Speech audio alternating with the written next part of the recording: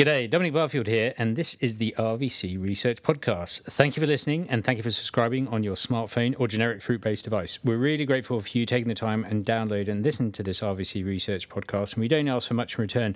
So we'd be incredibly grateful if you could pop to Apple Podcast or Acast and leave us a review. A 5-star review would be great.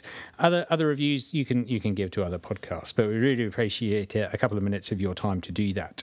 So this is the Research Podcast, so Veterinary Science on the Move, so the little symbol that has the RVC logo and a cow with some earbuds in. So that's the one to write a review of. Obviously, we'd love you to go and listen to our RVC clinical podcast as well, and that would be great as well. So today we're joined by Jess Roach. So Jess is a PhD candidature, and you've already listened to one of her PhD supervisors, Mandy Demestra. We hope you enjoy. Do you call a PhD candidate? Is that what you're meant to say? I call myself, I guess, a PhD student. A PhD student. Okay. And Jess, what is your area of field, or what is the title of your PhD thesis? Is that the way it works? Yeah. So my title, it's a little bit convoluted, I guess. I'm trying to make it snappier, but it's the environmental and environmental and I can't think of the word. Genetic contributions to umbilical cord torsions as a cause of abortion in thoroughbred mares. That's quite specific, isn't it? Yes, yeah. So it's in general it's in equine reproduction, but it's looking specifically at twists in the umbilical cord causing abortion. So. Okay, so before we get to talk a bit more about that and how you're going on about that, so you're an RVC grad, yes, and then you dabbled in a bit of research as a student, did you? Yeah, so I did my RP2 project, which is sort of the long one that we have to do in rotations, and I did that with Renata Weller, so doing diagnostic imaging. I kind of wanted to do something which could potentially be published because I was humming and hawing about doing a residency in equine medicine or something at a later date. So I thought by getting something published at an early stage, it sort of set me up well, and that could be my sort of research experience ticked at that stage.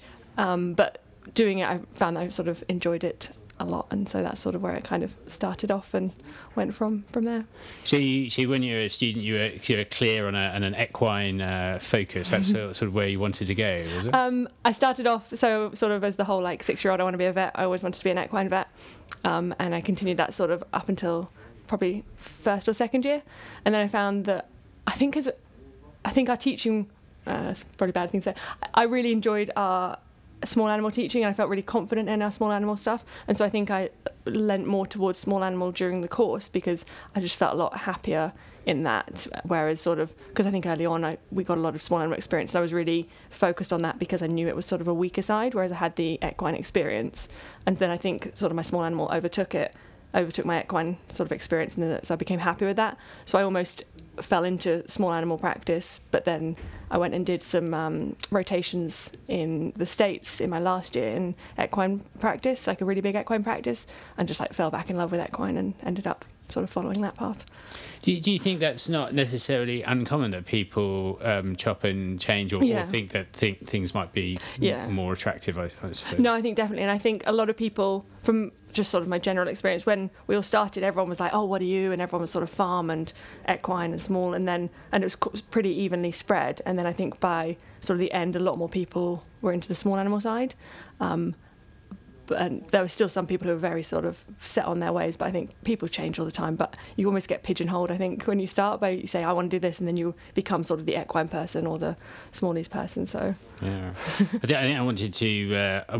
I think I just wanted to be a vet at the end of the day. But my last so similar. We spent our fourth year in the small animals, and then our final year was actually doing farm and equine more. So after that, I wanted to be a cattle vet. Yeah. With a guy who's quite inspirational called John House, and it was great, and cattle is fun, so that was good. It always seems to be that the last thing you do is the thing you're most sort of happiest with, most confident, and then that's the thing that you want to go with until you find something new, and then you're like, this is it. And so after you graduated, you did a couple of equine specific internships? Yeah, so I did. I fell into one internship in the States. A classmate of mine, she had got a internship in New Jersey, and they were still looking for a second person. So sort of really last minute, I think it was about a 2-week turnaround. I applied for that and got that one, and sort of was on a plane off to the States. So I did that for a year, and then my sort of plan, sort of since my time in Kentucky, I decided that I wanted to apply for the internship in Kentucky, and so I applied for that during my internship in New Jersey, and then ended up getting that one and doing a second one. So see that seems like quite a weighty like clinical experience. And I suppose, are you, in your mind, are you like gearing up to do more of a residency or I think training? I wasn't sure. So after my first internship was an orthopedic surgery internship, and so off of that I almost didn't apply for the Kentucky internship, which was an ambulatory internship, and almost applied to go into surgery because I was like, oh right, I've enjoyed this. Again, it was the thing that I was doing at the time, and I was enjoying it. But then I remembered how much I enjoyed my time in Kentucky, so I was like, no, I'll stick with that and sort of do that plan, and that will at least give me, I guess, the foundation if I did want to then apply for a residency. But I really enjoyed myself in Kentucky. I was at Rood and Riddle I had sort of 3 bosses, and it was like a ridiculously busy year, but it was probably the best experience. So I really enjoyed that, and I wanted to sort of follow through on that, and that was really stud medicine weighted, which is something that I sort of discovered later in my vet course, and really enjoyed that. And kind of, I didn't know whether I wanted to do maybe like a theriogenology residency, which they do, there's a few sort of offered in the States, or whether I wanted to go directly into sort of stud medicine practice, but that was sort of the outcome of my year in Kentucky. Okay, and so what led you to apply to do a PhD or that sort of research aspect? So during my time when I was at Rood and Riddle, I did a research project with the 2 of their theriogenologists, so Etta Brady-Camp and Mariah Schnobrick. They sort of Mariah pushed me to do a project because she knew that I was sort of interested in it and shown a bit of interest during my like EMS time there, and so I did that, and then again I really enjoyed that, and I really enjoyed the my RP2, but I didn't really kind of put it together into doing a PhD, and then my boyfriend he applied to do a PhD. He was sort of applying for small animal residencies and PhDs at the same time, and got awarded a PhD and like loved it. And I was always like, oh no, like I could never do that. That sounds sort of way too much. I really enjoy the clinical side. But sort of the more he went through it, the more I could see aspects of it that I would enjoy. And so then when I came back to the UK, I got a sort of job in practice, sort of doing clinical ambulatory equine work. But was always kind of keeping my eye on the sort of PhDs that were coming up and sort of what was going there, because just sort of seeing what it was about. And then when the equine reproduction one came out, it was just like the perfect, like, I guess, perfect storm type thing. Like, I was at a time when I was ready to leave my job, my clinical practice job. It was at the RVC, which is where my partner was, and it was just in equine reproduction, and it was under Mandy Nemestra, who's sort of done a lot of equine reproduction research and sort of supervised PhD students. So I was looking forward to, hopefully, it would be create the perfect position. and so like applying for PhDs, was that a pretty sort of straightforward process, or was it a bit convoluted? I think I was quite fortunate in sort of so the position came up and it was a really short turnaround. I think it was sort of 2 weeks from when I saw it to when the applications were due and stuff. So I think the hardest part for me, I think, was getting my references. So trying to get my bosses in the States to reply with references and stuff. But for me, I only applied for the one PhD that sort of came up. So I applied, and then I found out they got an interview, and then interviewed and got the position. So I think it was a very intensive, short period of time. I think I spent like a day just writing my whole application and sort of tweaking bits, and I guess as you do, like sending it to your parents to have a look at and then sending back. So it was intense for a very short time, but there wasn't, because it was the first PhD I was applying for and stuff, I guess I didn't really expect anything to come of it almost, or I was very hopeful that I'd get it, but if it didn't, it wasn't. I had realised that it was the first opportunity that I'd applied for, so maybe I needed to go back and try again harder. So, and pretty early doors in what you're doing, but what is your sort of day to day like? So my project is kind of split into 3 different sections. So I have an epidemiology portion of it, a pathology portion, and a genetics portion. And so at the moment, it's been this year's been quite focused on sort of creating methodology for all three and sort of thinking about what my questions are for each section. So I'm looking to sort of update the incidence of abortions in general in thoroughbred practice, and then sort of really define the pathology that we see with umbilical cord torsions. And then at a later date, it's going to be looking at whether there's any genetic sort of influence. So my day-to-day at the moment can be very varied. So I'm collecting data in Newmarket, so I'm sort of back and forwards between practice, a couple of diagnostic laboratories there, and so some days I'll be doing sort of post-mortems with the pathologists there. Other days I'll be on studs collecting data from their sort of breeding records. Other days I'll be trying to figure out how SPSS works. Other days I'll be sort of reading papers and sort of meetings and stuff. So it's really, I think I'm really fortunate, and I really enjoy that side of it, that there is so much variation. But sometimes it can be like fingers in lots of pies type thing. Like I need to focus on some things. But I think this first year has been very much getting everything sort of set and moving forwards. And then I think the next 3 years can be a lot more focused on answering each question once I've got the data. Fair enough.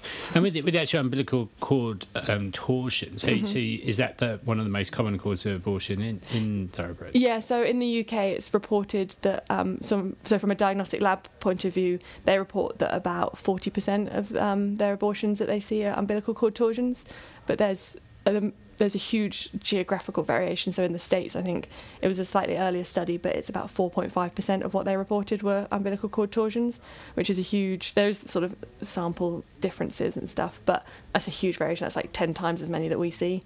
So that's one of the things that we need to look at in more detail as to why we see this variation. So is it sort of climactic differences, management differences, or is it sort of pathologist biases and differences in what they recognise? Because it is quite, I guess, ill-defined at the moment. So there's a few things that people see, but it's a very subjective interpretation rather than a set criteria. So it's not like you can see that it's, I don't know, got bacteria and it's placentitis. It's a lot more subjective than that at the moment. So hopefully that's something we'll define better. What just for example, what are the criteria to say that umbilical cord torsion? So at the moment we talk about increased cord length is sort of, is it a risk factor or is it something that you see with cord torsions? But usually they're at the higher end of the reference range of cord lengths. So I think cord lengths are between 36 and 84 centimetres, sorry. So these ones are usually 84 centimetres plus, so they're longer cords. If you see them sort of when they're bought, a lot of the times they have excessive twisting within them. So I think sort of anything greater than 5 we sort of say is excessive, and you'll see very definitive bands of like hemorrhage and congestion and within the cord, and then like areas of blanching, but when you see that is like there's different sort of degrees of it, I guess, like severity.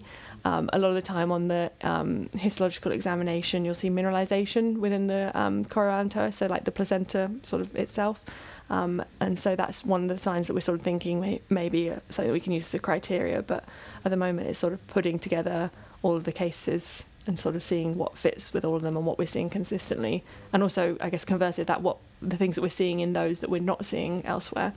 So it's a difficult one because it's sort of we're trying to diagnose it using criteria, using cases that have been diagnosed by a pathologist, but then we need to create our own definition, so it's kind of a difficult mix. And are there other species that have this issue as well? So in humans they talk about umbilical cord accidents.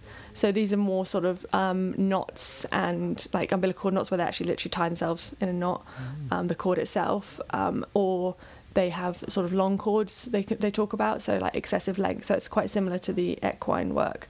They found sort of risk factors for that. Human parity. I think they said it's like greater than 10 pregnancies. So it's quite sort of an extreme example, and that male fetuses tend to have longer cords than female fetuses. So we're sort of seeing some of the similar aspects of it, and I guess the knots would cause vascular compromise, which is one of the things we think which leads to the death of the fetus, but we don't necessarily see the excessive twisting exactly sort of relatable. But And you said you're looking at epidemiological factors, and you're using Newmarket. I imagine it's a number of large studs there, right? So are you collaborating with, say, Australasia or South Africa? No, so not at the moment. So at the moment we're just focused on Newmarket. So we've got, and sort of the surrounding area, I think we've got some Suffolk and some Hertfordshire and stuff.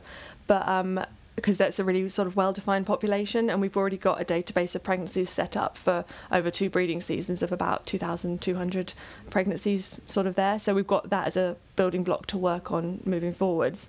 And there's two diagnostic labs that we can use, so it's actually a really nice sort of defined population.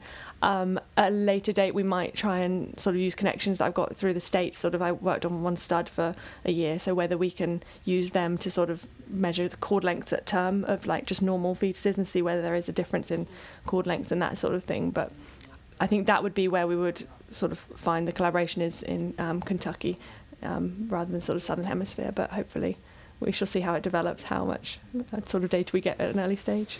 And so do you have any theories of whether it's either going to be more sort of genetic or physical or a bit of bad luck or both? I think at the moment it's a lot of bad luck. It's a very sort of incidental finding. They've done some clinical work looking at sort of scanning and using Doppler for sort of blood flow through the cords and stuff, but I haven't sort of seen the results of that yet.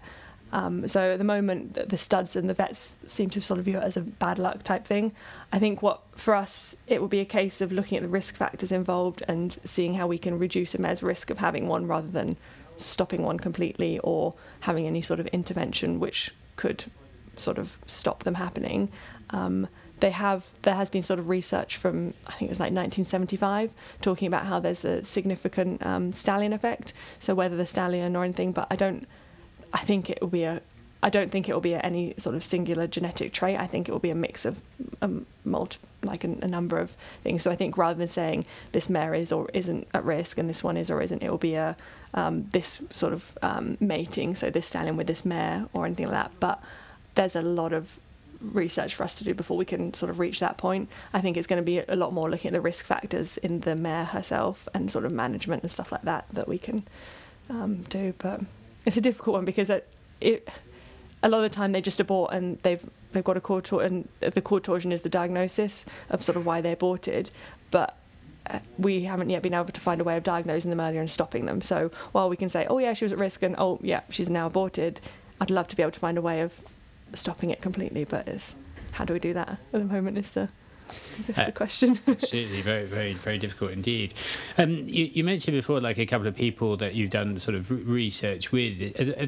Have they, do you think, mentored you or not pushed you in a certain direction, but encouraged you to think about asking questions and doing research? Yeah, definitely. I think so. When I was in Kentucky, when I went actually just as an intern, not as an intern, as a student. During my EMS, and I went for sort of 3 weeks, and I'm not gonna lie, like I booked it sort of in third year, and then when it came around I was really tired and I didn't particularly want to go, and I was like, oh, it's gonna be awful, and then I loved it. Like I had the best 3 weeks ever, and I came back and I was like, this is what I want to do. I want to apply to do an internship there. And one of the people I spent a lot of time with there was Mariah Schnobrick, who I did some research with later on. And I think she always tells a story that like when I was a student, we'd collected a stallion and we were doing dilution factors, and she gave me like a practice one. She was like, oh, work out like what you would dilute it to and blah blah blah. And so she did it, and I struggled really bad with it. Like I could not figure it out. It took me like half an hour, and then I finally she helped me loads get it, and then I finally worked it out. And so I did that, and she was like, oh good. And then I was like, oh, can you do another one, because I hadn't got it straight in my mind.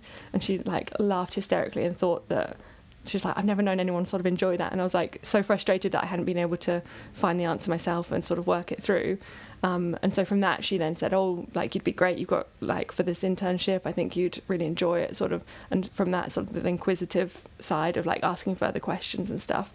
And so then when I was there doing my internship year, she was like, why don't we do some research? If you've got some time, I think it'd be really great. And so I did some the research sort of with her. So we looked at sperm filters as a way of taking out, I can't remember it now. It's so long ago. We looked at sperm filters for artificial insemination of mares. And that's more like that theriogenology Yeah. sort of push, moving on from like the locomotion. Yeah.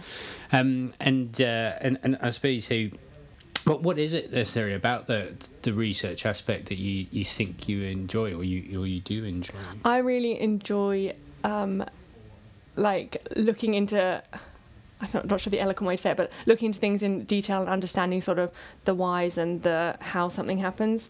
And I think that's how I learn, is I'm not very good at just taking something for granted. If someone's like, oh, 2 + 2 is 4, I can't, like, I like to be able to be like, well, no, why? Like, how do you get to that? So I can't sort of rote learn things. What's the phrase? Like, I can't learn something just because that's how it is. I need to... Just because you're told. Yeah. That's what it is. Yeah, I've really struggled to accept that. And like, I guess it's like an argumentative side of it or something. But so I like to understand why, and also, I guess ask the weirder questions maybe. I can't think of an example, but like, if this I can't think of a good example, but sort of if one thing leads to another thing, like, and it leads because of this thing, then if we blocked this pathway, would it still, like, how would it do it? Or that's not a very good example, but that sort of thing. So I enjoy that, and I think that's one of the things that I found in clinical practice was lacking the time to do, like, have that thought process. So because there's sort of the time pressures and you're standing there in front of the client, you need to do it, like, you need to fix it or find the problem or something. I enjoyed sort of having the extra time to sort of think it through and sort of be more, I guess, inquisitive about it. Does that make sense? Yeah, absolutely. And do you think, are there certain sort of challenges, do you think, with doing research at the moment, or not? At I wouldn't say where you are. Yeah, I suppose, I think that's. I guess I'm very. There probably is. I guess I'm quite naive to it because I've been given. The PhD that I applied for already had a title and a very well thought out plan of how it was sort of going to be carried out. So I haven't had to sort of do any of the, I guess, looking for funding or getting grants approved and stuff like that. I think that's probably where the challenges are. I've been fortunate in that I haven't had to come across that, but I think that's probably where the majority of challenges. For me, I guess I don't really know what my challenges are at the moment. I guess there's a lot more working out a story. So at the moment I'm writing my first year appraisal report, and I've been reading through some papers that Mandy's published, and so sort of reading through the whole thing. And I guess I never really appreciated how writing a good paper requires you to tell a story throughout it. And so although I can sort of go and read lots and know all these different details, is actually putting that together into a story that's enjoyable to read almost. I know research isn't a story, but it's facts and stuff. But I think putting something together in being able to assimilate information into a enjoyable and sensible way. Definitely, people put absolutely. I mean, people put slants on things as well, and even though there's data there's ways to interpret it, and things that are focused on or not. So, no, absolutely. And there's a lot of readability about publications, which I suppose is probably, why I don't know, New England Journal of Medicine or Nature are well read by a number of different people. My sister did a English literature PhD and masters, and she was always going on about how she had to figure out what her story was and what she was telling, and I was like, what are you going on about? Just write it. But now I can definitely appreciate that, so I should probably apologise to her for that. But, well, maybe you can tell her to listen to this, and she can... No, I won't give her the satisfaction. Fair enough. So what do you think, Jess, you might be doing if you weren't currently doing a PhD? I would probably be I'll probably get told off for this, but I'd probably be single and in America working in clinical practice. I loved my job in the States, and I really thoroughly enjoyed it. I think I love equine medicine, and so I did my internship, and then I went back out there for another year and sort of worked another breeding season where I lived on one of the studs, and I love that side of it. So I think I'd probably be doing that, but that wouldn't be a choice I would make. So. And I know this is not an interview at all, but in 5 years, do you think you would still be ideally on a research path, maybe doing a postdoc, or do you think maybe you'll be more clinically based, or thinking about trying to marry those two up together? I think for me, I've enjoyed the I've enjoyed the PhD a lot more than I thought I would. Like, I was like, I think that'd be a great way to spend 4 years. I think it's a really interesting project, and like that's something that I'd love to find out more about. And but I've really enjoyed a lot more aspects of it than I thought. And so I think I'm going to continue, hopefully, use my next 3 years to continue exploring sort of different avenues of research and find sort of which area I want to follow more. So in that respect, I think I definitely would like to stay in research, whether it be sort of postdoc, most likely, but that would be my hope. and can you give maybe advice? You've had, I suppose, a career that's definitely focused on clinical stuff initially, and then sort of research. But what advice would you give to people who are interested in research, who are like an undergraduate, whether veterinary or not? But what advice would you give about? I would say, it's a difficult one. I would say definitely, I guess, I don't know what other vet schools like, but the RVC, I definitely take advantage of the RP2 project, because I think it's a project that you can, I guess, do it on different levels. So you can either sort of get through your work, get your research project done, hand it in, or you can really sort of take responsibility for it and really make it your own. And like my project, Renata sort of pushed me to publish it, and something which I really appreciate doing, because like even just going through that whole process of, yes, I've got my project written, now you need to change it into an article and something like that. So I think getting experience in that sort of that area of research, like getting as much experience in different areas as you can in order to find out if it's for you or not. But you certainly have taken advantage of every situation. I think that shines through, right? You took advantage of the RP2 projects, or the projects we get undergraduates to do, and then gone from strength to strength. I suppose it's taking advantage of the opportunities that you're handed as well. Is obviously you're coming back to the RVC, and I know there's other reasons why you've come back, but is there something you enjoy about being at the RVC, like compared to say other places that you've been to? Definitely, yeah. Like, I haven't obviously had experience in other like universities and stuff. I've sort of came straight to the RVC as an undergrad, and then sort of went through, graduated. I didn't see myself coming back when I graduated, but when this PhD came up, I really enjoyed being here. I had no negative thoughts about coming back, if that makes sense. Like, there was no reason not to come back. That's really bad. Well, that's good. That's good. Nothing bad is always. But good. I think, like, I really enjoyed it. Like, it's a really nice, large, like, group of people, but at the same time, there's a really good sense of community. So although there's a lot of people here with doing different, I guess, different things, which is nice, because then, this isn't very eloquently put, but there's always someone that you can ask about something, because there's such variation in the type of people and the research and the clinical work that's being done here, that there's an expert in everything basically, but yet you still have a really nice community feeling that people know you, like you, people sort of looking out for you. So I enjoyed that I feel they've done a very good job of having the expertise and the breadth whilst also keeping a good sense of community. Does that sound right? No, that sounds great. And I've asked a number of different people this, so to throw it out there, but I suppose, like, in the obviously, like, mental health awareness is always, like, incredibly important for our profession and other professions. But I was just wondering if you would share if there's something that you do either daily or weekly that makes sure that you're okay. I like to eat and cook. I really enjoy eating and cooking, and so I think that's something for me that I need to. I like to have my evenings, and I like to cook meals, and that's like a way of relaxing and chilling out. I do find that sometimes I need to have time by myself. So I think just knowing yourself and knowing what you need to have as a break. So, like, what you need to be able to treat yourself and to be able to look after yourself is really important. Is that something you carried through from you realised as an undergraduate, or is that something you've learnt? I probably learnt it during my internships. I think when I started, I said to them, I was like, I don't mind doing as long hours as you want. I was like, as long as I'm well fed, I'm happy.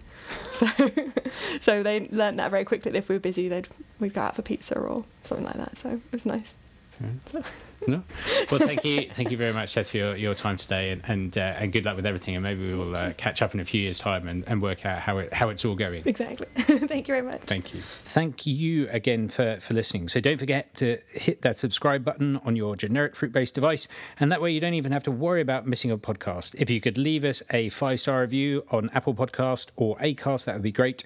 Don't forget to tell your friends, vet friends, or even if you're interested or you think people might be interested in what we're having a chat about. So if there's any show notes, or we'll put them in the RVC pages. So just type in RVC Research Podcast in your search engine and it should be top of the tree.